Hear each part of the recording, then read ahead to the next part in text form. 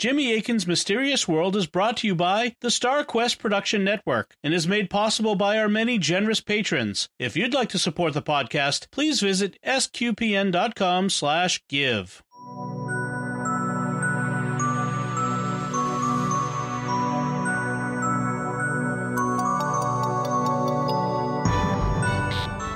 You're listening to episode 236A of Jimmy Akin's Mysterious World, where we look at mysteries from the twin perspectives of faith and reason. In this episode, we're talking about your mysterious feedback on some of our recent episodes. I'm Dom Bettinelli, and joining me today is Jimmy Akin. Hey, Jimmy. Howdy, Dom. So our first feedback comes from our episode 221 on shadow people, and it's audio feedback from Jake. Hey, Jimmy and Dom. My name is Jake from the Cutting the Gordian Knot podcast. I wanted to share a shadow person experience that I once had. Many moons ago, I was managing a restaurant in Charlottesville, Virginia, and I had a sous chef named Derek who would dress in an all-black chef's uniform. He was kind of a soft-spoken type of guy, so he'd walk up to you and he'd just kind of stand there quietly before saying anything. Well, at the end of the night, before I left, I was bending down to put some cash drawers into the safe for the night, and I saw what I thought was a familiar black figure walking right up to me. And as per normal, he just kind of stopped and was quiet. So I thought it was Derek, and I cracked what I thought was a hilarious joke, but no one laughed. So I turned towards the figure, and just as I did, asking, "Come on, Derek, why didn't you laugh? That was hilarious." He was gone. So, yeah, I went through the entire restaurant. Nobody was there. I was all alone. I've shared the story with a number of people, and it's amazing that everybody always has a similar experience. So thanks for doing the episode. I greatly enjoyed it, and I appreciate all the good work you do, guys. Yeah, interesting experience, and thanks for sharing it. It is amazing how many people have had similar shadow people experiences. I was very surprised to see how many listeners reported having them once the episode came out. I had thought of shadow people as you know, a more marginal thing. And then in researching the episode, Art Bell said he got, you know, thousands of email messages. And then when the Mysterious World episode came out, it's like, wow, I had no idea so many people would report these. Someone on YouTube even made a crack that was like something to the effect of, "Welcome to Jimmy Akin's Mysterious World, where everyone has a shadow person experience." But it wasn't literally true, but it was very impressive. Yes. Our next feedback comes from Thomas. Sorry, Thomas. And it's also audio feedback. Hey, Jimmy and Dom. This is Thomas Salerno. I was so pleased that you decided to devote an episode to shadow people recently, because it's actually a phenomenon that I have some personal experience with. At least once or twice a year, I have episodes of sleep paralysis in which I perceive there to be a shadow person or a shadow creature in the bedroom. I'm eventually able to force my body to move or croak out a scream, at which point the shadow vanishes completely and I become fully awake. For a long time, I didn't know what to make of these experiences until in my 20s, I actually saw a TV documentary that explored possible natural explanations for alien abduction reports. And a doctor on this program explained all about the phenomenon of sleep paralysis. I was so relieved that I no longer needed to be frightened of these experiences, but could understand them as a natural part of the human dreaming process. I'm glad that you guys could share similar info with the viewers and listeners of the Mysterious World. Great work as always, guys. God bless. Thank you very much, Thomas. As I think I mentioned, I've had sleep paralysis, at least on rare occasions, not every year, but rarely. And I know what it's like to try to force your body to move, and eventually it gets going, but at first it's hard. Glad that in your case, it turns out there's a natural explanation and that it's brought you comfort. I should also mention that Thomas is one of our collaborators here on StarQuest. You can hear him on the Secrets of Movies and TV shows and the Secrets of Middle Earth, and he brings a great perspective to both. So excellent. Our next feedback comes from Greg Winters on Facebook, who wrote, "I have seen shadow people over the years. One event I'm pretty sure was an overactive childhood imagination. As an adult, I had one experience that was extremely scary, approximately 20 years ago. It was a shadow, human-sized and shaped figure at the foot of the bed that can only be described as extremely malevolent and very scary. I was wide awake when it happened. It disappeared with my reciting prayers and psalms. Has never happened since then. Glad about that. Great episodes. Bonus points for mentioning Sleestacks. Land of the Lost was one of my favorite shows as a kid. Land of the Lost was one of my favorites, too. Always happy to meet a fellow fan of Land of the Lost. Gen X geriatrics represent. Celine McCoy writes on Facebook, a woman with a healing ministry that I used to follow back in the 80s told me that that's our guardian angels wanting to make themselves known to us. Well, I guess that's possible. Angels don't have to manifest in any particular way, and angels can even be scary. I mean, often one of the first things they say is, don't be afraid. Though I think there are multiple other explanations as well, including natural ones like dreams and misperception, and paranormal explanations like haunting apparitions of deceased humans and even demons in some cases.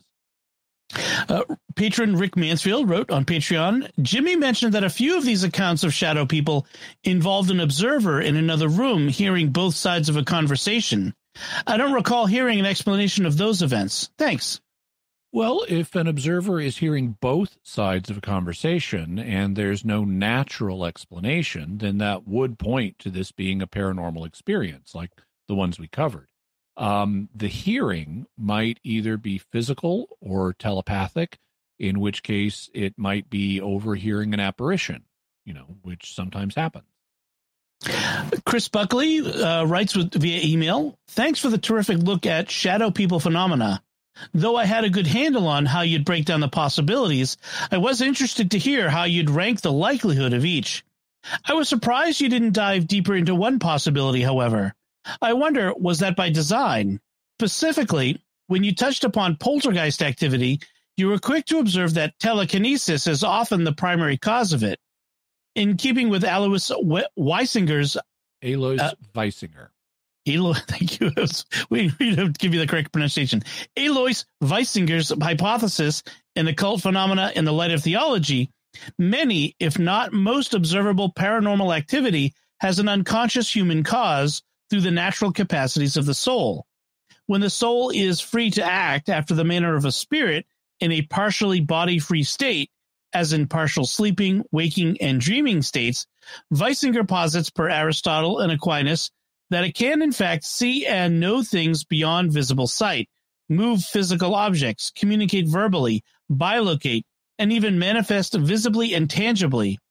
Especially given the association of shadow people with sleep paralysis and dreaming states where the soul is partially free to the body to act after the manner of a spirit, I would expect that a primary explanation might be that shadow people are like poltergeists, not just a dream, but visible and maybe tangible projections of the viewer's own unconscious mind into the physical world.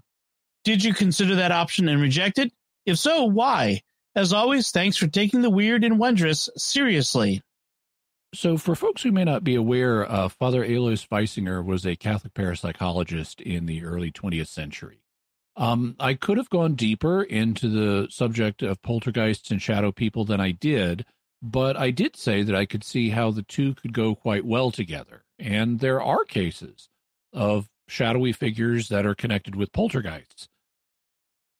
Sometime I may have Lloyd Auerbach come back on the show to talk about the Black Night of Petaluma, which was a case he investigated where a woman in Petaluma, California, was causing poltergeist activity subconsciously, and she was also projecting the image of a Black Knight that she realized in hindsight after she saw Star Wars looked a lot like Darth Vader. Such cases do exist where the person is both projecting recurrent spontaneous psychokinesis and they're projecting an image of some kind. I also do plan on devoting an episode to Father Alois Weisinger's views of parapsychology in the future. So we'll be briefing you more about him in another episode. Mary writes via email, Hi, Jimmy and Dom. I just wanted to share 2 points about the Shadow People episode. One, I thought the idea of shadow people seemed kind of silly, but then I got into the episode. This one really scared me, and wondering if my subconscious would bring shadow people into my dreams didn't help. But I'm thankful for Jimmy's level-headed approach to topics, because by the end of it, the rational part of my mind got past the fear. Second, there's a song called Shadow People by Dr. Dog that I will never listen to in the same way now. The song isn't even about the phenomenon, but the lyrics fit. Y'all should check it out. And please keep the episodes coming. Just listening week to week has helped me think more rationally. Thank you very much, Mary, and thank you for the song recommendation. The Zinger on Discord writes, I just listened to Jimmy's explanation of sleep paralysis. I have experienced it a couple of times, and the first time was terrifying. The second time was kind of like, oh, I know what's going on, so it wasn't as scary. From what I've heard on the subject, the images can be heavily influenced by culture and used to be called old hag syndrome, because when people were afraid of witches, that's what they would see in those cases. In the era of sci-fi, it could also explain some alien abduction cases.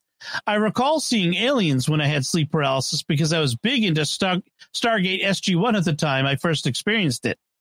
I'm glad that you've been able to get some peace regarding sleep paralysis. And yes, the images that people see during it are often culturally conditioned. Christina T. on Discord wrote, my coworker had a dream catcher made especially for me after she heard that I had sleep paralysis once.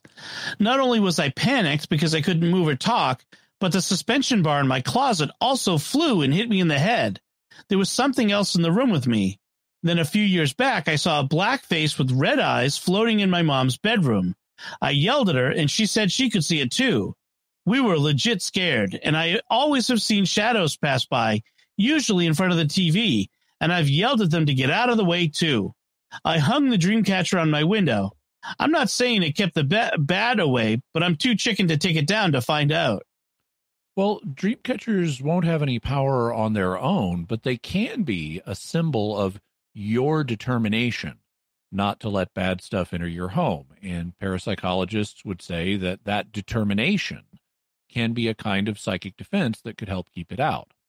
Even though a dream catcher is not a Christian symbol in terms of its origin and does not have any power of its own, you also could turn it into a kind of enacted prayer, like lighting a candle in a church is an enacted prayer. You could ask God to take the dream catcher as a symbol of your faith in him and his ability to protect you. It sounds like you've had some scary experiences, but they haven't hurt you, and that's important to remember. However frightening people may find them, shadow people rarely, if ever, actually hurt anybody. Ave True to Caesar writes on Discord, I remembered reading a Catholic mystic saying that she was woken up by a shadow person. At first she was afraid as she thought it was evil, and so said prayers and stuff, but it didn't go away finally. Finally, she decided to pray with it, and it gradually got lighter and lighter until it looked like a person, and finally the individual appeared to her in a bright light and went to heaven. Awesome. Glad she was able to help it out. Andres writes on YouTube, I'm a mental health therapist at a county jail. I've lost count of the number of people who see shadow people. At first, I dismissed it as possible sleep deprivation or hallucinations, but after 3 years of person after person describing a nearly identical entity, people who I have safely ruled out for schizophrenia, meth intoxication, and sleep deprivation, I've come to the conclusion that there's something there. There could be another explanation for the phenomena, but it certainly is not due to mental illness. I'm also an agnostic atheist, and such entities do not fit into my naturalistic worldview. I do not know what they are, but I can't in good conscience dismiss them, given my background in mental health, and knowing the difference between the typical hallucinations of an individual with schizophrenia compared to these experiences, which are shared by individuals all over the spectrum who do not share any common mental health diagnosis. Whatever they are, they're the strongest piece of evidence I've encountered that makes me question my own naturalism. Well, howdy, Andres, and glad you're listening to and enjoying the show. I, too, used to be much more skeptical about paranormal phenomena, because I was raised in the skeptical West. But upon studying the evidence, I've come to realize that there's more in the world than the materialist worldview commonly supposes. And if you keep listening to the show, which I hope you will be presenting more evidence that also suggests the world is richer than we might suppose. So thanks again, and stay in touch. Catherine Carell writes on YouTube, my pastor talked to us about the shadow people in church. He never uses fear in his sermons, but he told us of a woman who bought a house locally. Her kids were screaming at night, claiming they saw shadows walking up the stairs and coming into their rooms. She didn't believe them, and it got so bad she was showing up at work late from lack of sleep. And the kids were having serious problems at school from lack of sleep. About 6 months later, she saw them herself. She knew our pastor could cast out demons. He inquired of her neighbors about the people who lived in the house before her. They said she was a witch. He presumed this witch must have opened a portal of some kind. So in the name of Jesus Christ, he anointed the whole house with oil, every doorway, every window, etc. The family never experienced the shadow people again. Good. Glad they found a solution. Aaron Bush writes on YouTube, sometimes I look very forward to settling down in bed on my way to sleep, listening to the newest Jimmy Akin podcast. A few times I've been underwhelmed by the research and presentation. This episode was one of those times, as was the one on reincarnation, that relied too heavily on debunking the already debunked and pretty much ignored more substantial research on the topic, such as the University of Virginia's study of children's recollections of having lived before, and some of the rather amazing evidence for some such. Jimmy, you're the only one out there I've come across who can maybe fill the empty space left when Art Bell passed, and the best part about that is you can do it with an academic bent that, though different than Art's theater of the mind style, is the perspective a discussion of these topics should have in this somewhat more intelligent era. I know you don't have a phone-in audience or guest experts, but that means you can be truly robust in your research. Informative is entertaining. I would really like to hear you do an episode on the practice of hoodoo, not voodoo, and the use of psalms and biblical passages as magic. I particularly like to hear if and why such a project is or is not contradictory to Catholic values. Howdy, Aaron. Glad you enjoyed the show. Sorry this episode wasn't to your liking, but I'm glad that you usually like it. I've mentioned before that the episodes we did on reincarnation and Bridie Murphy were initial preliminary episodes just to introduce the audience to the concept by talking about the most famous case. We will be doing future episodes on reincarnation that look at much better documented cases, including ones like the ones that Ian Stevenson researched at the University of Virginia that you mentioned. Hoodoo, as distinct from voodoo, is on the big list of future topics. When it comes to using psalms and other biblical passages as magic, I need to see, examples of how they're being used, because I can imagine this taking a number of different forms, and it's also going to depend on how you define magic. In some cases, it would amount to, at least what I can imagine, would amount to a superstitious use of the texts, which would not be morally permissible, thinking that just by saying them, they have some kind of intrinsic power on their own, apart from reciting them as a prayer and relying on God's power and trusting in God, which would be perfectly fine and not magic at all. Anyway, thanks again, and you're very kind to compare me with Art Bell. I enjoyed listening to him too. Dada Bigfoot on YouTube writes, a lot of evangelical Protestants attribute sleep paralysis to demons. I suffered from severely frequent sleep paralysis and visions of demonic entities, but understood it as a medical condition likely caused by traumatic stress when I was a child, mixed with poor sleep hygiene. After all, I was an agnostic at the time. But the strangest thing is that the sleep paralysis persisted even after I got healthy.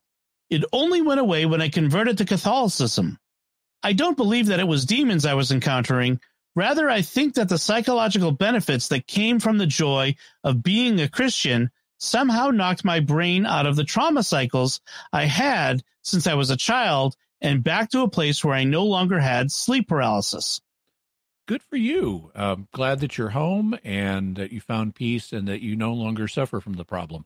I know what you mean about becoming a Christian changing things. When I first became Christian, now I didn't have sleep paralysis, but I did have a lot of frustration and could be kind of abrasive with other people at the time. It was also partly time of life issues, but I noticed after I became Christian at age 20, a few weeks later, I'm going, I haven't had the normal issues that I've had. I was feeling better. I was doing better. So there is a psychological benefit that's been borne out in other studies to being a person of faith compared to a person who doesn't presently have faith.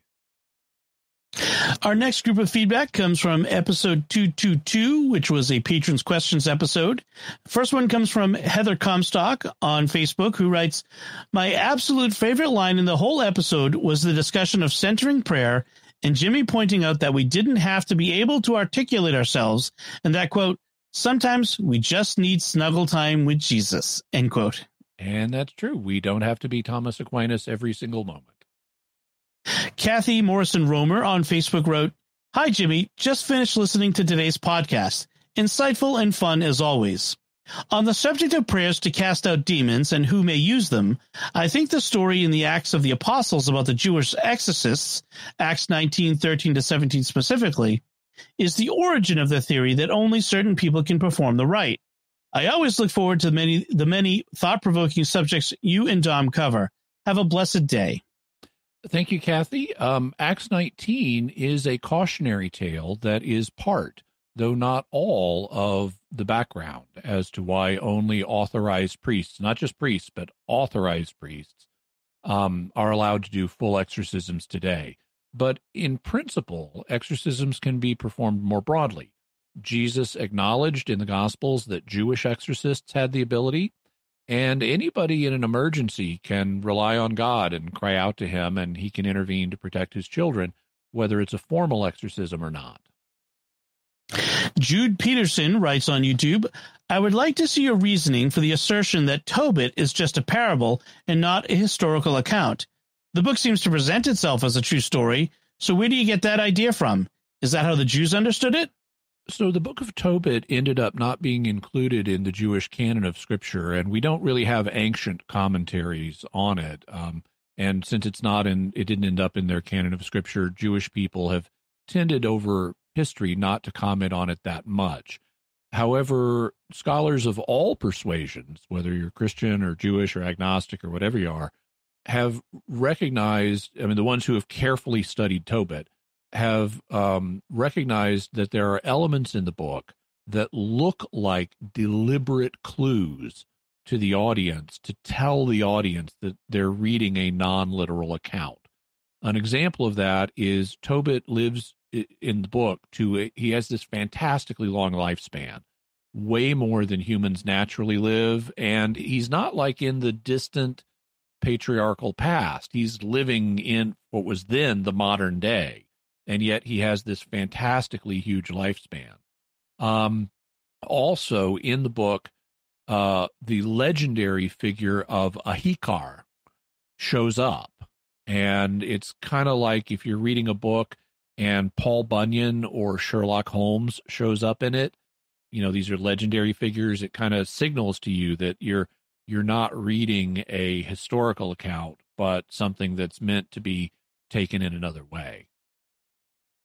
The Afro Sam writes on YouTube, "Regarding blessings, the way I've heard it explained is that when we say God bless you, what we mean is actually may God bless you, which is a request. But to the point of authority, just as a priest has authority to invoke a blessing over his congregation, a father has the authority to invoke a blessing over his family.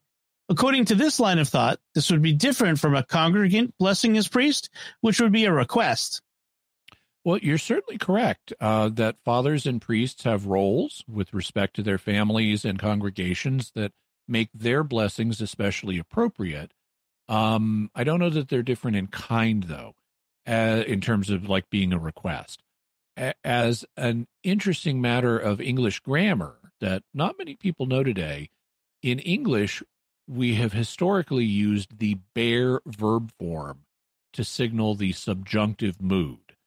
The subjunctive mood is used to express desires, or it can be. And so when we use the subjunctive mood in the context of a blessing, we are expressing a desire that God bless someone. And so that is an implicit request that we're making of God. We're not talking to God, so it's not an explicit request. We're talking to the person we're blessing. But it expresses a desire for God to bless that person, and so it's an implicit request of God. And there are two ways that we form the subjunctive or convey the subjunctive in English. The old-fashioned way is to use the bare verb form, just the unmodified verb, as in, God bless you. Bless is the bare verb form. It's not modified. It's not blesses or blessing or anything like that. It's just bless, the bare verb itself. God bless you. The more common modern way of doing this, though, is to add the auxiliary verb may in front of the verb, which gives us may God bless you. So we have the may in there. And both of them mean exactly the same thing. Grammatically, they're just different ways of conveying the subjunctive mood. And so they're identical in meaning. One's just more familiar to us today than the other. Incidentally, you hear a lot of the older form of the subjunctive in the Lord's Prayer with the bare verb form rather than the word may. So we say, hallowed be thy name. Be is the bare verb form. We don't, but it means may your name be kept holy. Similarly, thy kingdom come. Come is the bare verb form, but it means may your kingdom come. And then thy will be done. Be is the bare verb form, but it means may your will be done, and so forth. Carolina Fine writes on YouTube, is centering the prayer the same as being quietly in God's presence? Centering prayer. Sorry. Is centering prayer the same as being quietly in God's presence? Not trying to be difficult, and I'm genuinely confused on the matter. But my priest, by no means a traditionalist, told me to stay away from centering prayer. Well, your priest may just be telling you what he's heard. There is no single uniform version of centering prayer, at least as far as I've been able to determine. It's explained and done differently by different people, and the Vatican has not made any judgment on centering prayer one way or another. So that tells us we need to be cautious here. There's no problem with just being quiet in God's presence, but, people can mess anything up, and I'm sure there are people who've messed up centering prayer. How common that is or how uncommon that is, I don't know. I don't do centering prayer, and I haven't studied it in depth. But just because some people may mess it up, that doesn't mean we can condemn any and all versions of it just based on rumors we've heard. Because some things that are sometimes called centering prayer might be perfectly fine. I know it's easy to try to just decide things based on rumors, but we really need to look closer and consider individual practices and not reflexively condemn them just because of what we've been told. We need to be careful and not just reflexively condemn things. The grumpiest man alive on YouTube. A good principle, apropos of that, a good principle is if you're going to condemn something, you want to be able to say why, and more than just this is what I heard, because unless you can name the reason you want to say you shouldn't do this, you don't really have good grounds for saying that you shouldn't do this. Okay, so this next comment is from the grumpiest man alive on YouTube. Cool. That's quite a distinction. I was under the impression that until a married couple has marital relations, they're allowed to remarry if they separate, unlike couples who have had such relations. Is this actually the case? Potentially. So here's the way it works. If two baptized people marry each other and then consummate the marriage, then it cannot be dissolved by anything except death. However, if two baptized people or two unbaptized people, or one of both, marry and do not consummate, then it is possible in principle for the marriage to be dissolved. However, the circumstances in which the dissolution happens can vary, so it isn't just automatic upon separation. There can be more that is needed in order for the marriage to be dissolved, but it is possible in principle. Doreen McCarthy writes on YouTube, "Thank you for your comment on my question regarding climate change. I have real trouble believing all the hype about it, as I'm old enough to remember the population bomb stuff and nuclear winter, etc., scares of the past. I have my own biases and just wondered what someone with the critical thinking skills of Jimmy has to say about it. I don't think God would give us the gifts of oil, coal, and gas if we weren't supposed to use them, but I do believe we could be better at conservation. Thank you for your insight." Glad that the perspective was helpful, and thank you. The next bit of feedback comes from episode 223 on Spring Heeled Jack. And the first comment comes from Paul Pasma on Facebook, who writes, "Had to check my calendar to make sure it's not April 1st. Haha." Well, glad you checked, and no, the Spring Heeled Jack episode did not come out on April 1st. We only do April Fool's episodes on April Fool's Day, and even then, sometimes the story we tell is just really weird, but it's absolutely true and not misleading at all, like last year's Ghost Bride episode. Then Michael McFall writes, "I had never heard of this character before this episode. Fascinating mystery. I like the idea that it originated on a bet. Seems very Victorian era to me. Thanks for another great episode."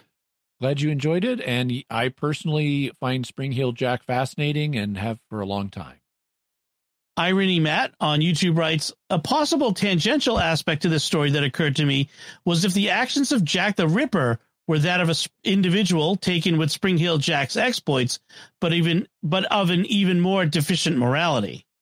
Yeah, so Jack the Ripper operated about 50 years after the original Spring Heeled Jack's exploits. So Spring Heeled Jack was in the 1830s, at least the original one was, and then Jack the Ripper was in the 1880s. And there are major differences between what Jack the Ripper did and what Spring Heeled Jack did. Jack the Ripper was, and by the way, the word Jack appears in both of their names just because it's a version of the name John, which is the most common English name for a man. And so in British English, a Jack just means a man. So like a steeplejack is, a guy who works with steeples, or a Jack in the Box, that's the man in the box. Jack just means man. So that's all the significance there is to that. But Jack the Ripper was a violent psychopath of a particularly horrific kind, whereas Spring Heeled Jack was just a prankster who scared people but didn't actually hurt anybody. Given the differences, I don't know that we have evidence of a connection between the two, but we will have a future episode on Jack the Ripper. Excellent. Our next feedback will be on our episodes 224 and 225 on Edgar Cayce. And the first feedback is some audio from Eric. "Hi, Jimmy. This is Eric from Shrewsbury, Massachusetts. I thought it curious that you neglected to address the issue of what you concluded the source was of Edgar Cayce's knowledge of cures for the diagnoses he made. I was immediately reminded, yes, I know what you're going to say, of 1 Enoch chapter 8's portrayal of demons teaching men various skills, including root cuttings, verse 3, which I assume is a reference to herbalist cures. None of the source theories you evaluated, except for the demon hypothesis, in my opinion, adequately account for where Cayce got his healing knowledge. Moreover, speaking in unknown languages is a known characteristic of demonic influence or possession. You yourself did not think he could have known this through natural means. If you are not ready to admit the demonic influence theory, where did the cures come from, and how did Cayce come to be fluent in an obscure Italian dialect? So I didn't neglect discussing the source of Edgar Cayce's alleged knowledge of medical conditions. I covered several sources, including natural ones like the alternative health practitioners he hung out with and book reading that he did. I also covered paranormal sources like the alleged Akashic record, departed human spirits, and demons.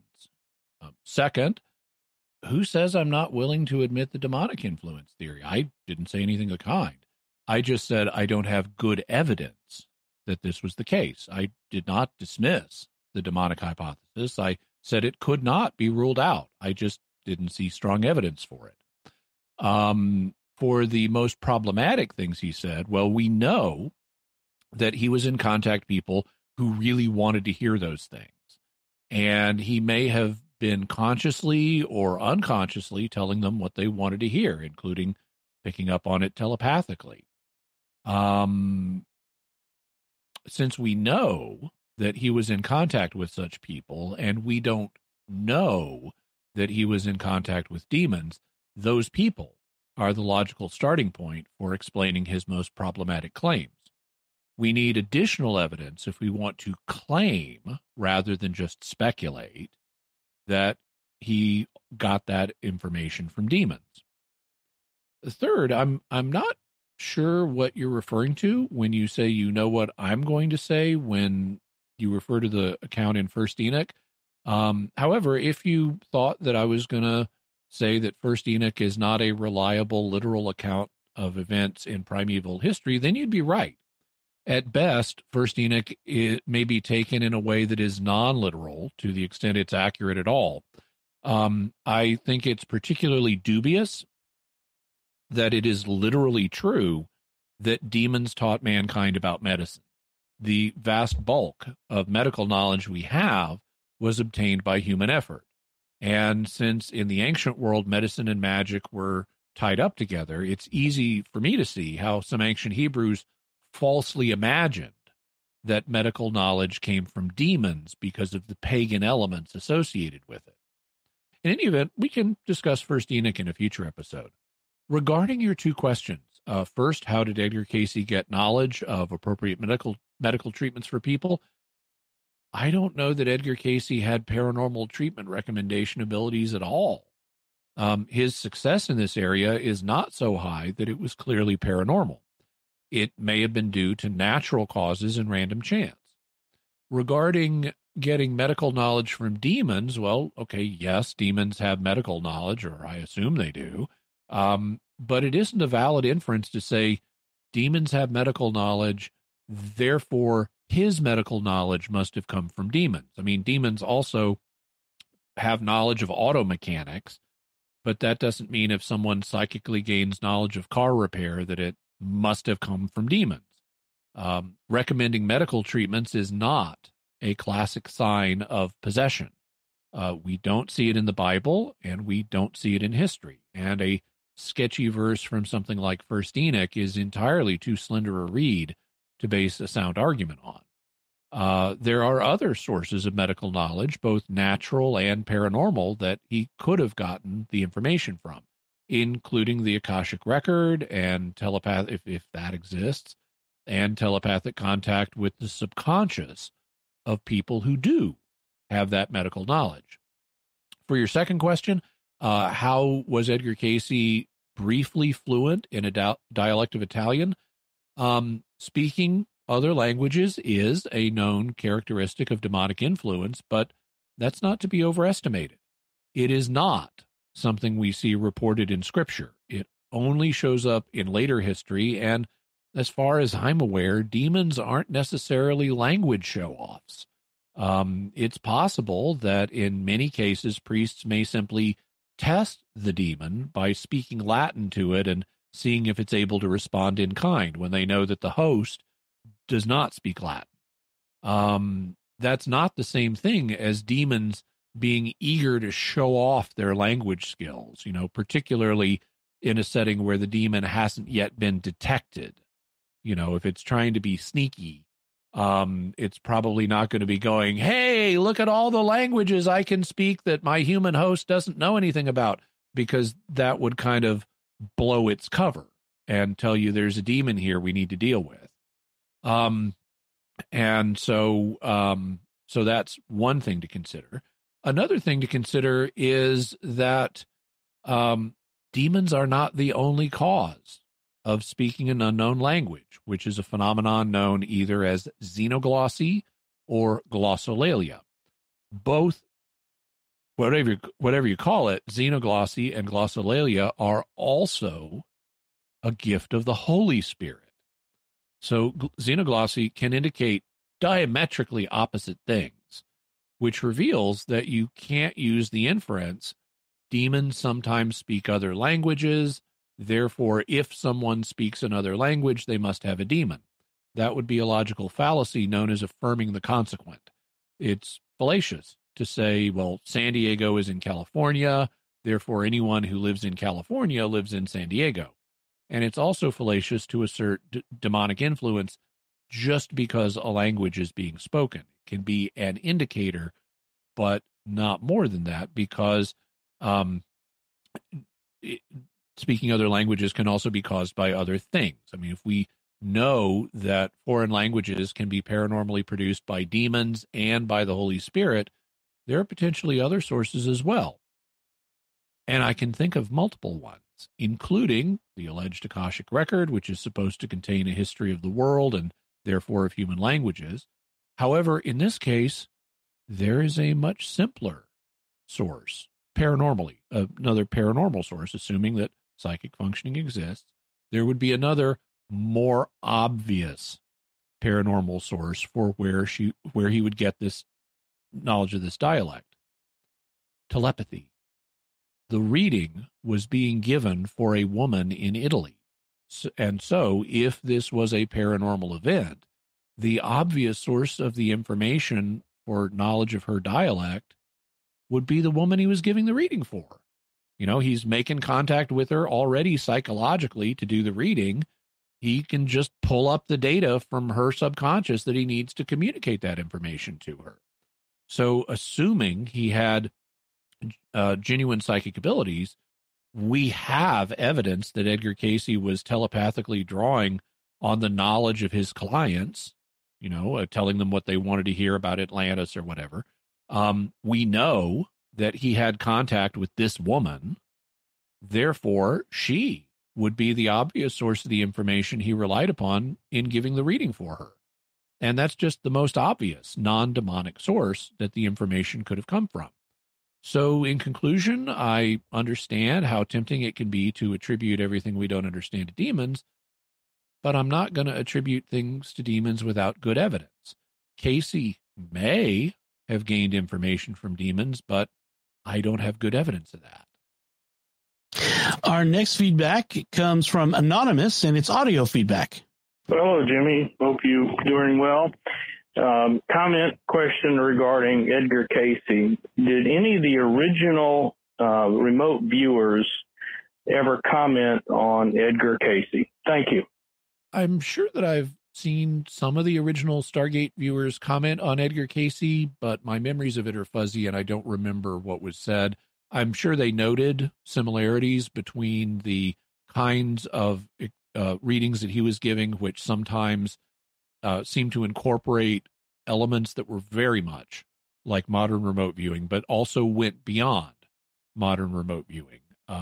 So those are, those are well known in the paranormal community. In fact, in the episodes on Edgar Cayce, we played some clips from Stephen Schwartz, who was not only famous for having read all of the Edgar Cayce readings and done a study of them, he also was involved in remote viewing experiments. And so there's right there a connection to the remote viewing community. Ann Duffy Kuhlman on Facebook writes, I grew up playing the Pit game, still have it, and passed the fun on to my kids. Never knew this about the game, though. Love this episode. Thanks for letting us know that. Yeah, I had not really heard of Pit, but he designed it, and glad that you find it enjoying.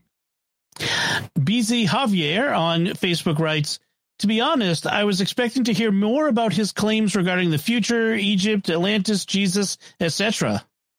Yeah, many people today are very interested in those topics, but they're actually a comparatively small part of what Edgar Cayce did, and I wanted to give people, a rounded picture of what he did rather than just focusing, primarily on the hot spots that attract the attention but aren't really representative of his work.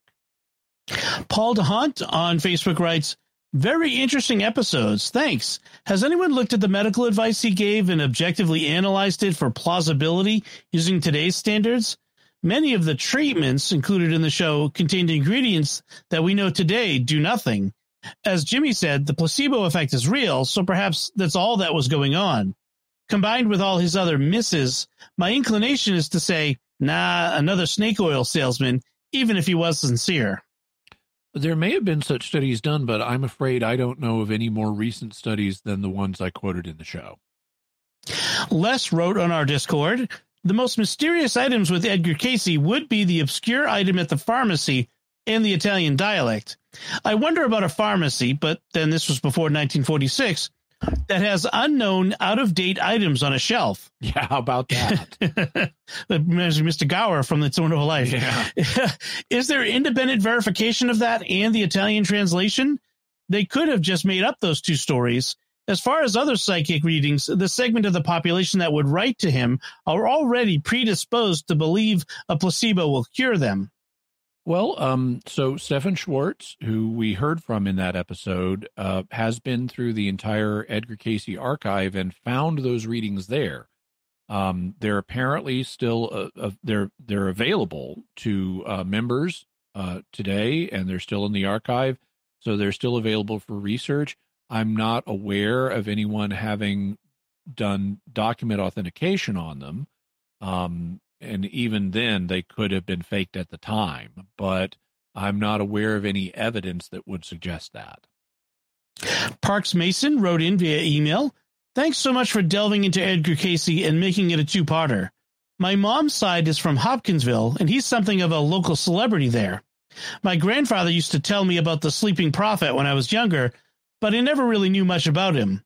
Many years later, I learned that he's actually a distant cousin of ours. He's buried in the same cemetery as my great-grandparents and many other family.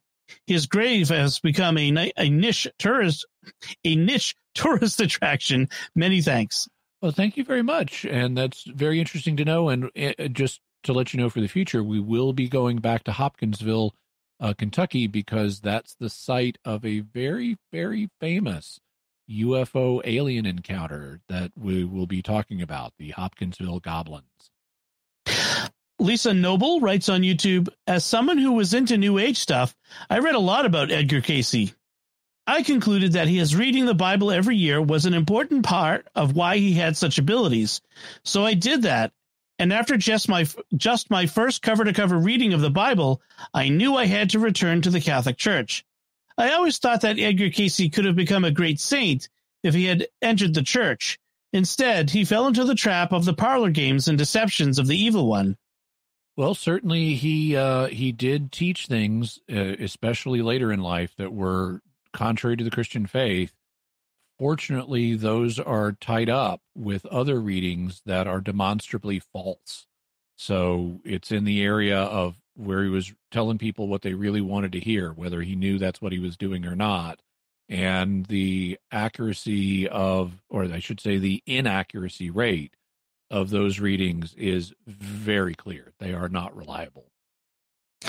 Dutchman's Mind wrote on YouTube, so if Cayce's talent was similar to remote viewing, when asked about past lives, he might have viewed the overlay of what the client wanted to hear rather than a past life that didn't exist? Yeah, telepathic overlay and unintentionally telling the client what they want to hear are real possibilities if psychic functioning exists. He could have been picking up on, a person's subconscious desire about what they would like to hear about their past lives and then just tell them that. Our next feedback comes from our bonus. I should mention, we'll talk about this more in the future, but this is a known phenomenon. And it's not just with remote viewing, it's with other things as well. There have been cases. So the earliest one I'm aware of was a 19th century researcher who was investigating mediums. And this happened, I'll only name one example. I'm aware of a couple, but he invented an imaginary niece and thought up the details of her life and didn't tell anybody. And then he goes to the medium and says, I want you to contact my niece. And the medium tunes in to the fake niece and accurately tells him the details that he had invented about the fake niece. And, that were not written down, had never been told to anybody, but she tells him what he had imagined about his fake niece. And so that would be an example when the target is not real, the subconscious may switch to looking for something else for information about it. And it picks up, oh, here's somebody who thinks they have information about it. Let's tell them that. And the same thing is reported in remote viewing circles, where if you assign a person an imaginary target, like a British remote viewer I know named Daz Smith did an experiment where he invented a UFO landing on his lawn and then tasked remote viewers with viewing this event. And of course, they're totally blind to it. All they get is a target number. They just, please view the following target. And they have no idea about what it is. And they come back describing a UFO landing. And so this kind of telepathic overlay problem is reported in the literature.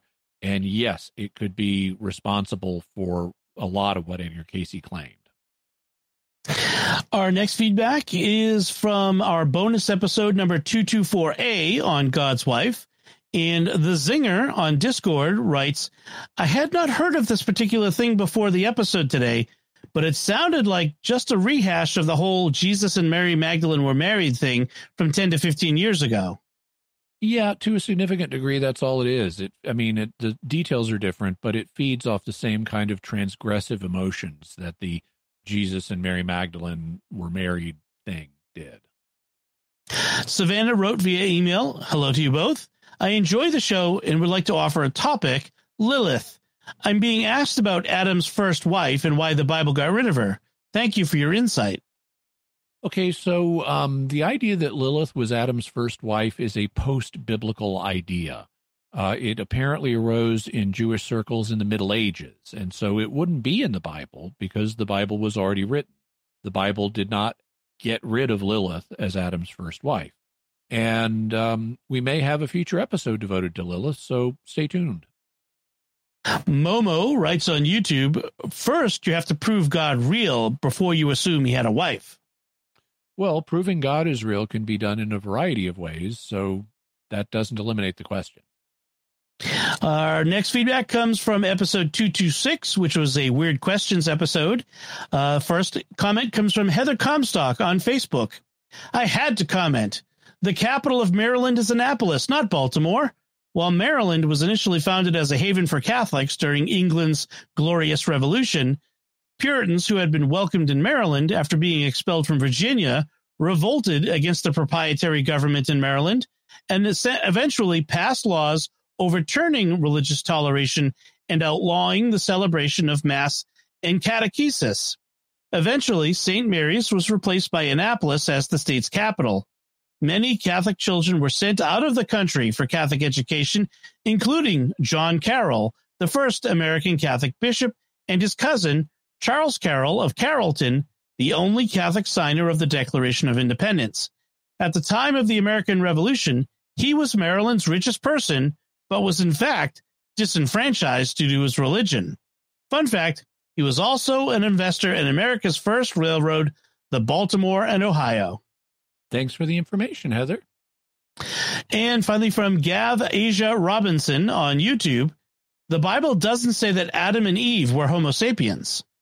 Correct. It doesn't. The Bible does not give us a way to map what you could call biblical or theological man onto the different members of the modern scientific genus Homo. And so as a result, all such mappings or identifications onto particular subspecies must remain speculative. Excellent. And that'll do it for this time. Thank you all once again for your feedback. We love getting your feedback. And you can send in your own mysterious feedback on any of the topics we cover. You can do so by visiting sqpn.com or the Jimmy Akin's Mysterious World Facebook page, by sending us an email to mysterious@sqpn.com. Including emailing audio or video in addition to text. Yes, please do. And sending a tweet to @MYS_world. You can do so in the StarQuest Discord community at sqpn.com/Discord, or call our mysterious feedback line at 619-738-4515. That's 619-738-4515. And want to encourage you, if you haven't yet, do go by my YouTube channel, youtube.com/Jimmy Akin, where we have Mysterious World episodes, including this one, in video format. So there's extra added value from the video. And while you're there, please do subscribe to the channel and hit the bell notifications so that you'll get a notification whenever we have a new video out, whether it's Mysterious World or something else. And I do other videos. It'll also tell YouTube, hey, this channel's getting popular. We should show it to more people. So it'll be a form of evangelization. So please do subscribe and hit the bell notification. And thank you very much. You can find links to Jimmy's resources from our discussions on our website at sqpn.com. And you can find the show notes from this episode at mysterious.fm/236A. And remember, to help us continue to produce the podcast, please visit sqpn.com/give. Until next time, Jimmy Akin, thank you for exploring with us our mysterious world. Thanks, Dom. And once again, I'm Dom Bettinelli. Thank you for listening to Jimmy Akin's Mysterious World on StarQuest. Howdy, folks. This is Jimmy Akin with a special message as we approach the Christmas season. This past year, the StarQuest Network has continued to expand our mission of exploring the intersection of faith and pop culture through our many entertaining and informative programs. Here on Mysterious World, we've continued to expand our video audience on YouTube with shows that provide extra content and context for our discussion of the mysteries, as well as more interviews with experts and bonus content that goes beyond our weekly episodes. We want to continue improving the show and keep reaching even more people while providing you with the fascinating mysteries that you enjoy every week. That's why it's very important that we hear from you this Advent and Christmas, the time when nonprofits receive most of their support for the year. If you're already a supporter of StarQuest, we thank you and ask you to prayerfully consider increasing your support at this time. If you're not yet a supporter, please become one now. Every gift counts. Could you give $15 a month or even just $10 a month? Whatever level of support you can offer, please show your support for StarQuest this Christmas. And remember that your gifts are tax deductible. Just go to sqpn.com/give. That's sqpn.com/give. May God bless you this Advent, and may you have a blessed Christmas season. Thank you.